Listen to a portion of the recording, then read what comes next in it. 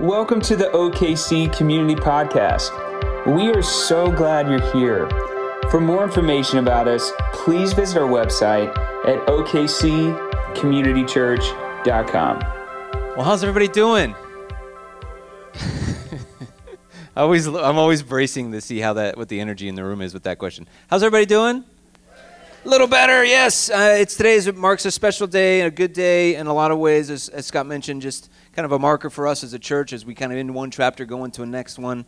And I was just thinking about really just it's a relatively short history that we've had worshiping in this room and just all the great things that have happened. And I was thinking about just different moments and memories. And one that came to mind that some of you are part of and some of you weren't, but about 3 years ago when Christmas was on a Sunday, we decided to do a Christmas Eve service instead of coming to church on a Sunday, Christmas Day. I mean, who wants to do that, right? Jesus is the reason for the season, but let's meet the night before. And so we did that. We met on Christmas Eve, and we had this room that was like 200 or so people can fit in this room, but that night, for some reason, it was like 350 people were here, and we somehow fit in here. It was like if you have issues with people being like personal space, it was a bad night for you. Like people are like, all up on each other and all that kind of stuff. It's hilarious. People sitting on the floor, all this kind of stuff. Well, the funny part of the night is when we got to the end of the night, we sang Silent Night, we all lit our candles. And it was like, I could literally feel the heat. It was like a bonfire in this room. I was so inspired in the moment that I wanted to give an altar call, turn or burn, you know what I'm saying? But I didn't. But I think about all the moments in this room, and it's been good. I mean, people have been baptized here. People have been saved here. People have been healed in this room. People have been prayed over in this room. We've seen babies dedicated here. And here's the cool thing about it all. It's at the end of the day, it's special, it's important, but God moves anywhere, any place, any time, and in any room. And so I am so thankful that he's going to continue to accelerate the work that he's been doing here into the next chapter of our story. Amen? Amen. Okay, so I'm excited about that. Well, I want to talk a bit today about prayer. And I think it's kind of funny because I feel like it may be the most talked about subject in our church over the last couple of years. But I love prayer. Everybody say, yay, prayer. Yeah, prayer is the best, right? And so I say often that everything begins and ends with prayer. And we feel that as we kind of close one chapter, which, is just about a room, and we begin a new one, that we want to bathe this whole thing in prayer. And we want the whole thing to be drenched in prayer. And we're inviting you to participate in what we're calling 7 days of prayer, as you see on the screen. And maybe you've already seen this prayer guide, but you can pull this prayer guide out of the back of your seat right now. And this is for you to take. We want everyone to take one. Even if you don't do it, we want you to take it, just to kind of look at it and be able to kind of see what's in it. But this is an invitation to live into a rhythm this week of just praying together in a specific way. And basically what we're trying to really do as we kind of drench, if you will, this week in prayer is we also want to invite you into even fasting this week. So this is up to you. I'll talk about that in a moment. But this is an opportunity to faithfully circle our church and our lives for the next 6 days in prayer. And then on that seventh day to come together and to kind of lift up a holy roar and celebration of our love for God. And so you'll see in the guide, and I have it on screen too, that we're encouraging you to pray 3 times a day, which is a little different. I mean, it's a little bit more regimented, scheduled, fixed-hour prayer, and you can actually see some background in the guide about where that even comes from, that's something that's part of church history and tradition that goes back a long, long way before us, but that we would have a morning prayer, a midday prayer, and an evening prayer. And this is something that maybe you'd want to live into, but you can just see how it breaks down. The morning prayer is, you read a psalm, and there's some psalms there in the guide listed for you to read, and then we would say a prayer in the morning that's a let there be light prayer as we are declaring let there be light in our city, and there's a specific let there be light prayer that we would lead you to. We would want all of us praying together, and then you can continue to pray as you feel led. So just maybe creating a time of prayer in the morning, midday. That's up to you. Like, what does that mean? Sometime in the middle of your day, read some scripture. There's some instructions about that, and then pray for others in the church. That's sort of a time of intercession where in the afternoon you would just say, I'm going to focus my mind on not my own needs, but on the needs of others and on even on our church. And so there's some intercessory prayer kind of ideas for you in there. And then to just continue to pray as you feel led. And then an evening prayer. There's some evening psalms that are kind of traditional church psalms that you can read in the evenings. They're listed in there. And then the Lord's Prayer meaning each day during the 7 days, there's a specific part of the Lord's Prayer that we would say, you can step in and pray that. So this is maybe like, whoa, this is a lot coming at me really fast. Just read through it. It's really simple. It's a simple way that say, hey, I want to disrupt my normal routine and lean into prayer, but I want to do it with a group of people, and I want it to have some meaning and purpose. Well, this is what this is all about. And then for anyone interested to take it a step further, we're encouraging anybody to participate in a fast. And there's a lot of different ways you can fast, but fasting scripturally from food is for the purpose of dedicating your mind, heart, and body to the Lord to say, Lord, I want to listen, I want to hear from you, I want to dedicate and put all of my focus and energy onto you, so when I'm hungry, it'll turn my attention to prayer. And so there's all sorts of different examples in the scriptures about fasting, but we're encouraging just a few different ways you could do it. There's 3 options in the guide there for you. One is to do a kind of a daylight fast where you would fast until 6 p.m. And you would just dedicate your mind, heart, and body to that, and you could have a meal at night. One is a full fast where you're just like, I'm going all in. I'm going to drink some water and maybe some juice, but I'm going all in for either the full duration of 7 days or for a portion of the week. And then the last one is maybe just fasting a meal a day and dedicating that time to pray when you would normally be eating. And so you can see that all sort of listed in there. Those are options for you. I'm not going to give a ton of instruction to that because I'm really just going to pray that the Lord leads you as you read through that and you sort of consider what your week looks like. But it is an invitation to say, let's come together around this thing together and dedicate these next 7 days as we end one chapter and begin. Everything begins and ends with prayer. We want everything to begin and end with prayer as a church body. And so I want to talk more about prayer, but that's the practical thing, and that's the thing we're just kind of putting in front of you as a person this week to say, hey, maybe we can make prayer a little bit more a part of our week than normal. So let's talk about prayer a little bit more. Earlier this week, I was praying with Grayson before bed. I don't know if you have kids, if you pray bedtime prayers, but a lot of times they're just sort of short and routine prayers. But I had this moment this was just earlier this week when I was like, I'm going to pray a little bit more intentionally. And so I was like, I'm going to pray against fear, and I'm going to pray for courage, and I'm going to pray the love would fill both of us up. And it was all important stuff, right? And I'm like praying, and I'm like, I think he's feeling it. You know what I mean? And so I'm praying, and then I say amen. And then he says back to me right after I say amen, he goes, Dad, which is more like the way he said it was one of those like, he's about to say something like, this is going to be a moment. Dad, yes, son, I'm expecting him to be like, after that prayer, like, tell me more about Jesus or something like that. But he goes, Dad, did you know we have 20 fingers and toes? I'm like, yeah, okay. And I was thinking about it, like while I was praying, he was looking at his hands. So the whole time I'm praying, he's just like thinking about his fingers. And I'm like, this is the prayer life. This is so real. Like, how many of you are with me in this little moment? You feel this is your prayer life. Sometimes it's like, I'm all in, I'm intentional, I'm focused. And then at other moments you're like, whoa.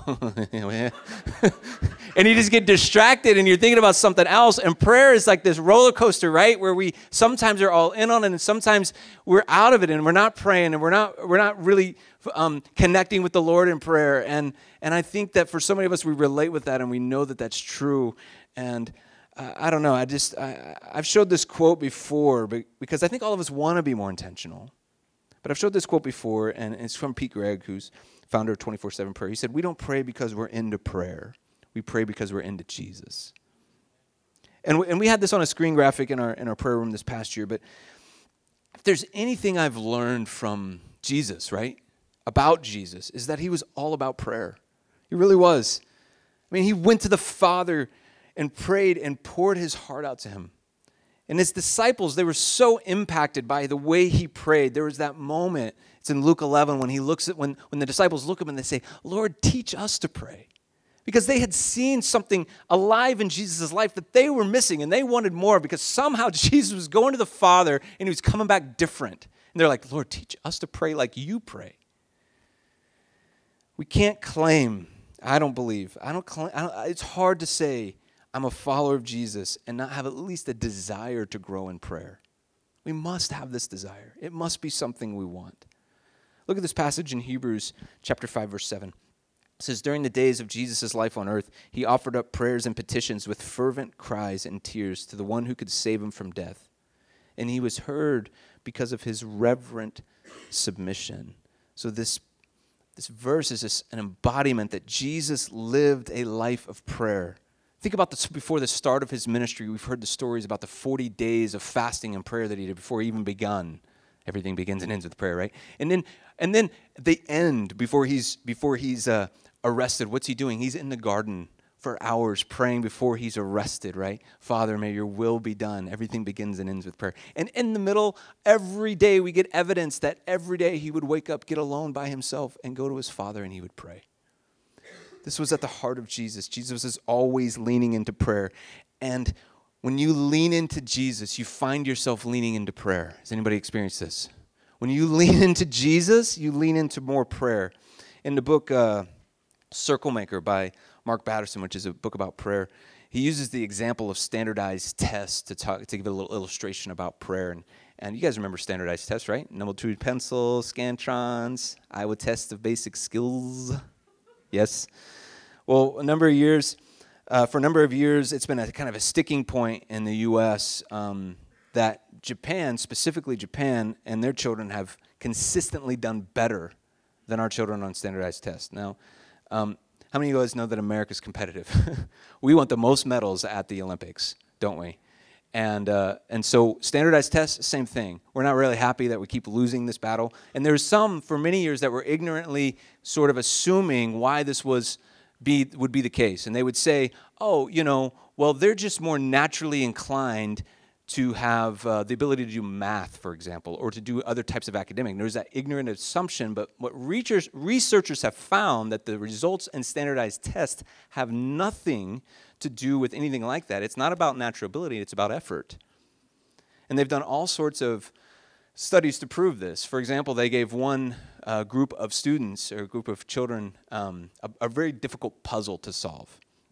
And they put it in front of a bunch of American kids, and they lasted 9.47 minutes before they got overwhelmed with how hard it was, and they moved on to another thing.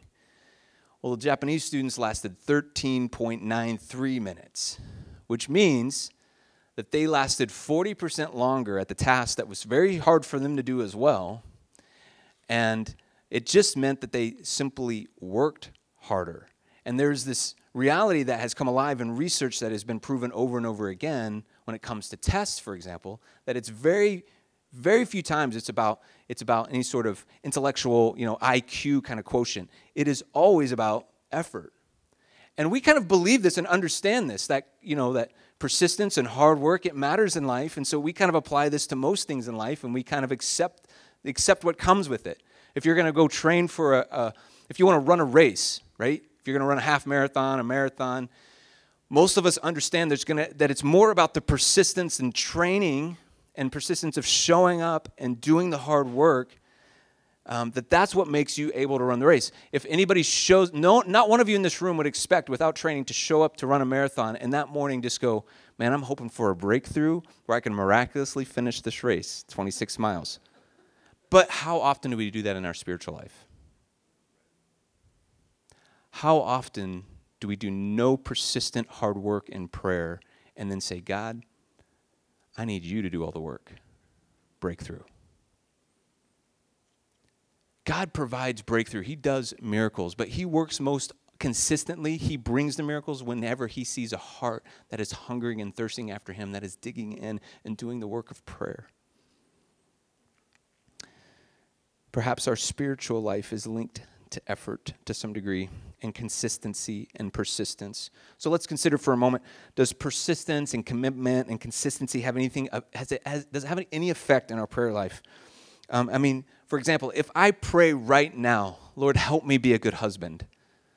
Now, the Lord's already answered that prayer. Amen. But let's just imagine he hadn't. If I said, Lord, help me be a good husband, here's where it really becomes a real issue for us. Do I have to pray it again? Didn't God hear my prayer? Is he forgetful? Why would I pray it again?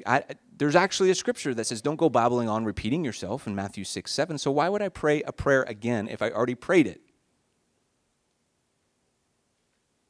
Has anybody thought this before, or is this just me? He's heard me. Am I sinning by praying it again? Am I being unfaithful if I prayed again? You know, what I've learned is that God wants to hear the cry of our heart. You know, Emily, she's 17. She's been driving for a year now. And if you're a parent, you totally get, like, every time your kids are out away from you and they're driving on their own and you're not in the car with them, it messes with your brain. You know what I mean? You're like, this is not cool. Can I get a witness? You know what I'm saying? And so, yeah, so, someone with like a 50-year-old kid is going, yeah, totally. But anyway, we tell her all the time. We tell her all the time, like, hey, we need you to be safe. We want you to be safe, and we tell her all the ways to be safe. We tell her where she can get gas and where she cannot get gas. Are you with me? Like 23rd and Penn?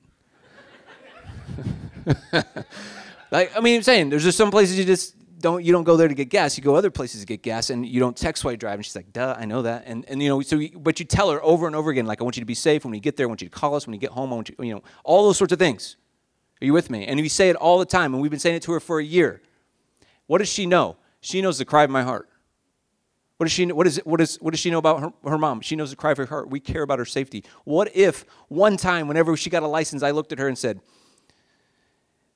you better take it easy on them roads. And that's all I said. From then on, I haven't said another word about her safety. Do you think she would think that I really cared all that much what she did when she was behind the wheel? She would know, because why? Because the things that are the cry of our heart, we say over and over again. We pray over and over again. These are the things we voice out loud over and over again. And God wants to hear the cry of your heart. And it's not babbling on. Because that scripture actually refers to people that are just babbling on words that mean nothing to their heart. That are just trying to sound spiritual. That are just trying to do the right religious routines. Other scriptures lead us to believe that he wants to hear the cry of our heart. Turn to Joshua chapter 6. This is a great word inside a familiar story for us today. In Joshua chapter 6, if you have a Bible, you can get there. But we're introduced to the ancient city of Jericho. Most of us have heard about Jericho. It was a frightening place in a lot of ways. They had a fortified city, 50-foot tall walls, 6 feet thick. I mean, this was like a fortress. And in Joshua chapter 6, we're in the middle of a really, really long story. And if you don't know the story, I'll catch you up real quick. There's a group of people called the Israelites. They had been heading towards a place called the Promised Land that God had promised them, right? And Moses had been leading them. And whenever they get to the edge of that Promised Land, a lot of people got scared to enter that Promised Land because they saw places like Jericho, and they got afraid that they would not, if they entered the land, they would be defeated in some sort of, epic battle. So they stayed back, and for 40 years, instead of entering the Promised Land, they did what's called wandering in the wilderness, right? Moses dies. Joshua takes over the leadership position of the people, and God once again says to Joshua, I want you to enter the Promised Land. So Joshua, being strong and courageous, is what the word says, enters into the Promised Land, and not too long after they enter in, they come to Jericho. And they have this fortified city that they're like, how in the world are we going to have to deal with these people that don't want us in this land? Well, here's the story. Joshua 6, verse 1. Now the gates of Jericho were securely barred because of the Israelites. No one went out and no one came in. They're getting ready for a fight. Then the Lord said to Joshua, see, I have delivered Jericho into your hands. They're afraid. Along with the king and its fighting men. March around the city once with all the armed men. Do this for 6 days. Have 7 priests carry trumpets of ram's horns in front of the ark. And on the 7th day, march around the city 7 times with the priests blowing the trumpets. When you hear them sound a long blast on the trumpets, have the whole army give a loud shout. Then the wall of the city will collapse and the army will go up and everyone straight in. So God's battle plan is like, if you know this story, it's kind of one that, it's told even in children's stories and all that sort of stuff, but it's God's battle plan is for tens of thousands of Israelites to march around the city one time a day for 6 days, and then the 7th day they're going to walk around 7 times, and then they're going to blow a trumpet, and then the walls are going to fall down. Like the plan is crazy. It's ridiculous, right? It would seem foolish. Can you imagine the first day when the army's like, okay, God told us to just march around this thing, and they're like, but I got battering rams. I got flaming arrows. Why am I walking? But that's what they do. The scriptures don't indicate that they had any specific prayer that they were praying during that march.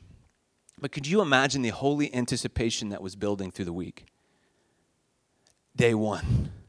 This is kind of weird, and it's foolish. And by the way, if you're not willing to be foolish with your prayers, you'll probably never experience the unexplainable stories of God in your life. I mean, I love stories. I mean, a friend here in the church, last year they're praying, and they actually have a physical need. They need a car. They need a vehicle, and they don't feel like they can afford one, so they pray, Lord, would you help us with this need? And they go and talk to someone who's selling a car, and they think, maybe we can get it for a little less. And the person says, I don't know why, but I feel like God's told me I'm supposed to give you this car. And what I love about stories like that, the unexplainable stories that we hear in life, is that God is involved in the details of our life. He cares about the things that we say we need and the things that we ask for. And it's not just about getting things. Sometimes it's about seeing God move, special works that he does that we have nothing to do with, but we get to be there to witness it happen when someone gets healed or when someone gets saved, when someone gets restored. Those are the kind of prayers that when we come to God and we ask for these things, that he hears our prayers. Well, in Joshua chapter 6, what's happening is they start to march around the city, and it's a 1.5 mile march around the city. And each morning they go up, they walk in the city, they walk around the city, they do this thing. It doesn't take long to do a 1.5 mile march. They go back, sit at their camp, and they're waiting, right? And again, we don't know any prayers they're praying, but the holy anticipation is building, and then you have these days, one after another, 1, 2, all the way up to 6. And then on that 7th day, they finally got up and they marched around 10.5 miles around the city, 7 times around the city. That was an intense prayer walk, right? They kept circling the city in prayer.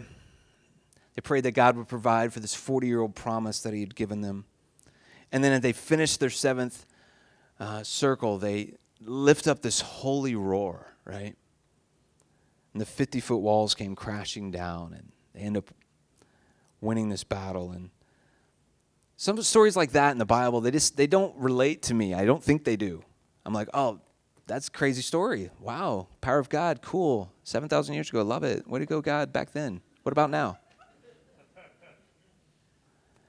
But they just beg me for something here. They beg me, what is my Jericho? What is the thing that I need to be circling in prayer?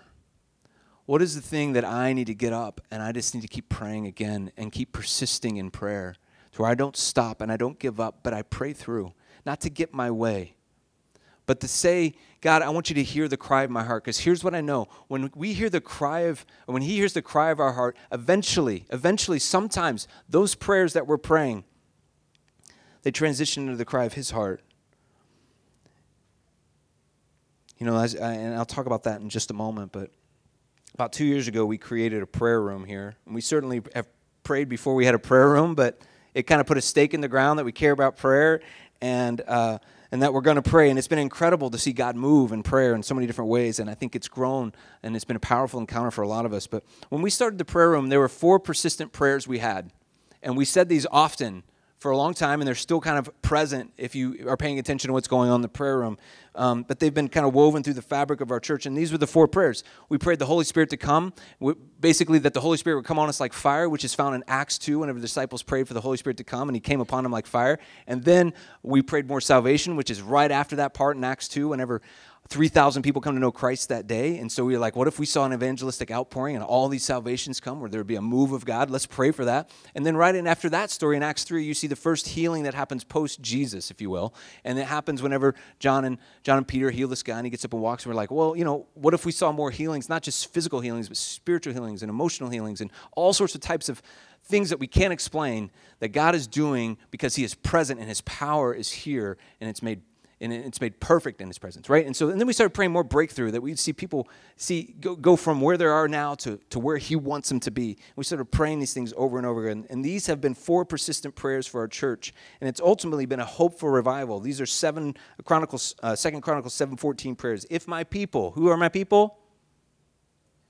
The church, us, right? If you call Jesus your Lord, if my people who are called by my name will humble themselves and pray and seek my face and turn from their wicked ways, then I will hear from heaven and I will forgive their sin and heal their land. This this is a call to prayer. And when we see in the New Testament church, right, in the church, the church in Acts, when they start saying, Holy Spirit, come, they're asking for the Lord to kind of release the thing that he wants to do in this world. And then they say, Lord, we want to pray for more salvations. We see the gospel impact our city. This is what they're praying. This is what we pray. This is the same prayer that's always been. This is the prayer of the church, that we would see God move and do things that we couldn't do without him. We'd see healings, but not because we want them for ourselves, but because we want to see God's power released in this world. We want to get glimpses of heaven where all things are made new. And that we'd see breakthrough, or he would take us from where we are to where he wants us to be. Those have been the prayer and the cry of our heart. And those are big prayers, and God answers prayers as he chooses. Meaning he answers prayers the way he wants to. Has anybody ever prayed a prayer and God's answered it a different way than what you expected? Nod your head if that's a yeah. Like, okay, yeah, like I've prayed something and then it came out a little different. I mean, I know several years ago I prayed God would tell Christy, he would tell Christy where we should move. And instead, he told him we should plant a church. You know what I mean? I was like, no. God, I said, where should we move? Maybe I need to get a little louder. You know what I mean? Like Hawaii, something, anything. He's like, the next move is to plant a church. Oh. So sometimes what we think are unanswered prayers are just prayers that are answered differently than we expected.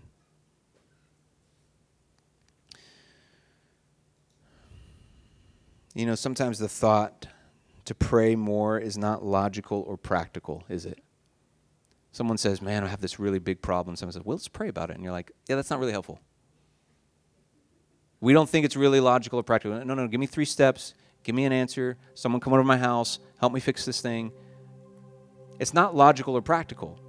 In fact, it's illogical and impractical to believe that the God of the universe that we don't see cares about us.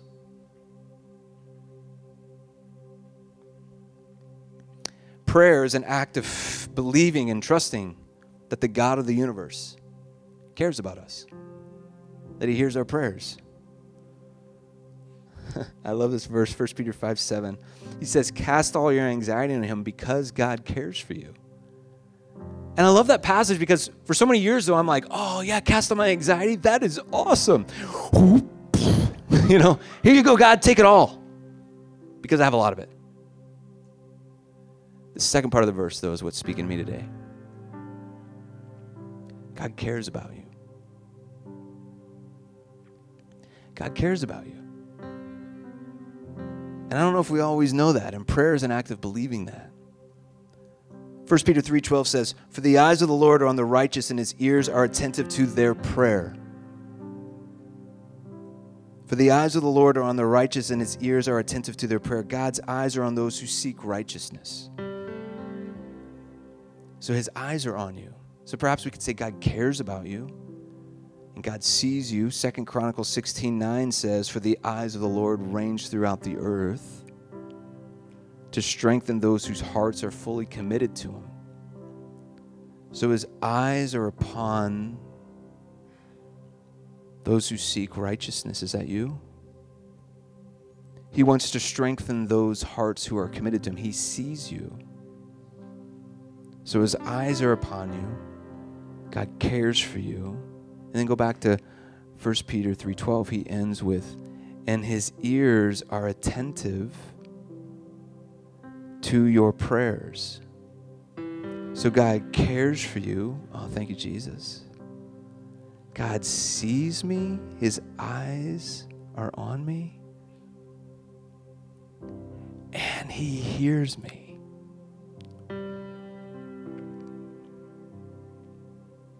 So just as the Israelites marched around a city for 7 days, believing that God's promise would come true, that they would usher in those 7 days into the next chapter of their story, we too, in a much maybe smaller scale, but just as much significant, are going to pray for 7 days with the hope that as we come together and pray, that as we start this new chapter on the seventh day we can come together in the same kind of heart and mind and lift up a holy roar to God to say, thank you, God, for your love and your goodness. Thank you for caring about us. Thank you for hearing our prayers. Thank you for seeing our pain and coming to us in those moments and surrounding us with your love.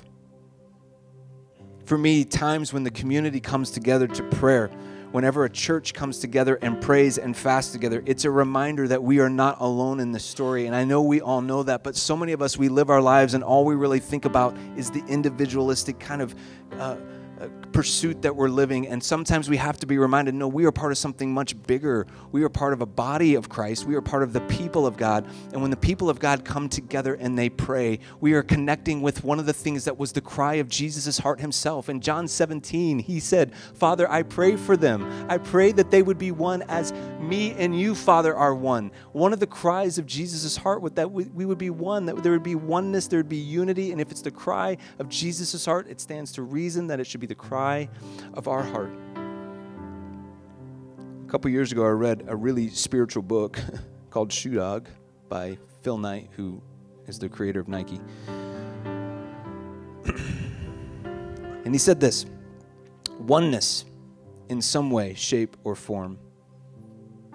It's what every person I've ever met has been seeking. In other words, as humans, we do not want to be alone.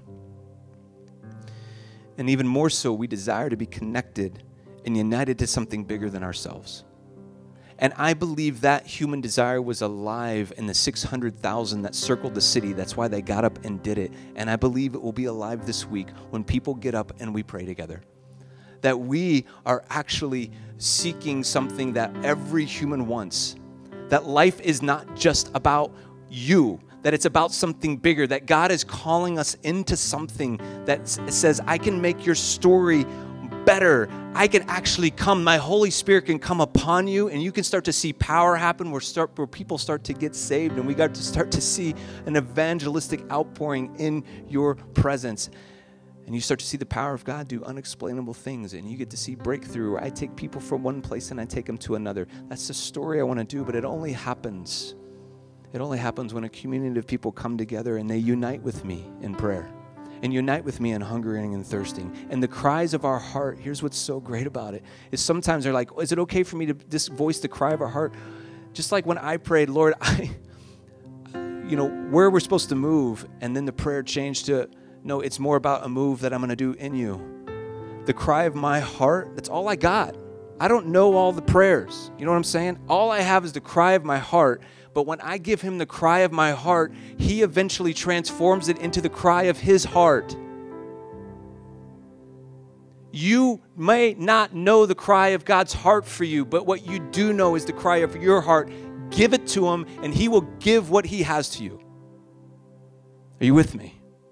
And so when we pray, it's not just, it's another little prayer movement. It is a prayer of entering into the presence of God to say, Lord, I desire more. I desire more. And so when we pray together this week, I pray a greater hunger and thirst upon your life. And I pray that God would shine the light into your life like he never has before. All right, would you pray with me, my friends? We're gonna pray for a moment, and then we're gonna worship. We got a little time. We have extra time. We didn't worship much at the front. We're gonna worship at the back. And these last few minutes we have, we're gonna sing a few songs. But we pray this week that as we praise you, that we would grow a greater hunger and thirst for your presence, God. We know that you are the source of life, and that life is found in you.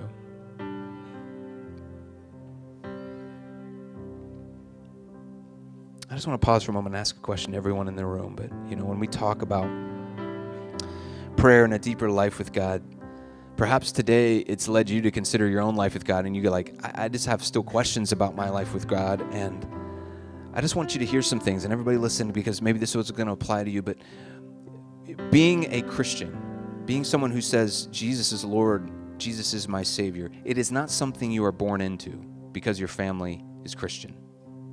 It is also not something that you become just because you've been a good person. It's also not something you achieve because you believe that God is real.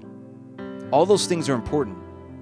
But that is not how you become a follower of Christ. There is a choice that you make to say, I am choosing Jesus to be the Lord of my life. It's a moment. It's a decision point for you. And if you've banked your Christian faith on your family or on the fact that you've always tried to be a good person or the fact that I believe God is real, I think there's a step further for you, and it's saying, Jesus, I want to make you Lord of my life. And if that's where you're at today, I just want to lead you in a prayer. Everybody's going to have their heads bowed, eyes closed. But it just starts with this. If you're saying, I want that. That's what I want. I'm tired of kind of having questions in my heart and not really knowing. Then just pray this prayer. It starts like this. Say, Jesus, I give you my life. Just say, Jesus, I give you my life. You can just whisper that on your own. But Jesus, I give you my life. If you're praying this prayer, it's a heart of surrender. It's a heart of a desire for his salvation. Say, Jesus, I give you my life. The second part of that prayer is acknowledgement that you need him in your life, that you've messed up. And so we see this. We say, I confess my sin and I ask for forgiveness. I confess my sin and I ask for forgiveness. I confess my sin and I ask for forgiveness. That's the second part of the prayer. Jesus, I give you my life. I confess my sin and ask for forgiveness. And then the last part that we'll use today is, Holy Spirit, come and fill me up. Holy Spirit, come and fill me up. Holy Spirit, come and fill me up. Jesus, I give you my life. I ask for forgiveness of my sins. Holy Spirit, come and fill me up. Jesus said that he will come and he will be with us. He will never leave us or forsake us. When he said that, he was referencing his Holy Spirit that will reside in us, will never leave us or forsake us. So if you just prayed that prayer and you meant it, you've made the decision to say yes to Christ. And if that's you, everybody's heads are bowed, no one's looking around. But if you just want to acknowledge before the Lord that you prayed that today, and just lift your hand up real quick right now, just slip it up real quick, right back down. If you just prayed that prayer, go ahead, all over the room, anybody at all. It's awesome. Well, Father, we pray that as we spend some time now just worshiping you, I pray that this would be a moment in time for us to just surrender and give our hearts to you, and kind of launch these next 7 days. Use this as kind of a launching pad for it, that we would lean in to prayer, because when we lean into prayer, we find more of Jesus. And when we lean into Jesus, we always lean into prayer. And so, Father, thank you for today. You're so good. We pray these things in your name. Would you stand with us?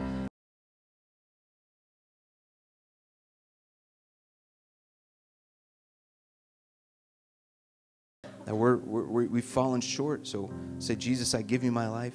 Jesus, I ask for forgiveness of my sins. And then the last part of that prayer is this: Holy Spirit, come and fill me up. Holy Spirit, come and fill me up. Jesus said the Holy Spirit would come and he would reside with us. He would never leave us or forsake us. And so we're inviting the Spirit to come in. So if you want to give your life to Christ today, if you want to make the choice to say yes to Jesus, it's, Jesus, I give you my life. I ask for forgiveness of my sins. Come, Holy Spirit. Fill me up. Just curious, everybody's heads bowed. If you just prayed that prayer, just lift your hand real quick. If you just prayed that prayer, and that was your prayer today. Anybody in here? Amen. Okay. Well, I'm going to say a prayer, and then we're going to spend a time in worship. We got some extra time to worship today, and so we're going to use it and sing and just lift up even today a holy shout and praise. And this is going to be, for the next little bit of time, an opportunity for you to start your 7 days of prayer by just saying, I'm going to worship. Maybe you're going to want to come and just say a prayer dedication at this altar. Maybe you're going to pray with our prayer team. But maybe let this moment be a marker for you to begin something new. Or perhaps, and I'll just say this one thing, or perhaps you want to say a prayer, because everything begins and ends with prayer. As we end this chapter as a church community, you want to give some thanks and praise to God as we launch into the next one. So, Father, I pray that this time will be a time of response and worship and prayer, and that, Lord, you'd move in our hearts in a way that sets us up to the things that you've called us to, even in the coming days. We pray these things in your name. Amen.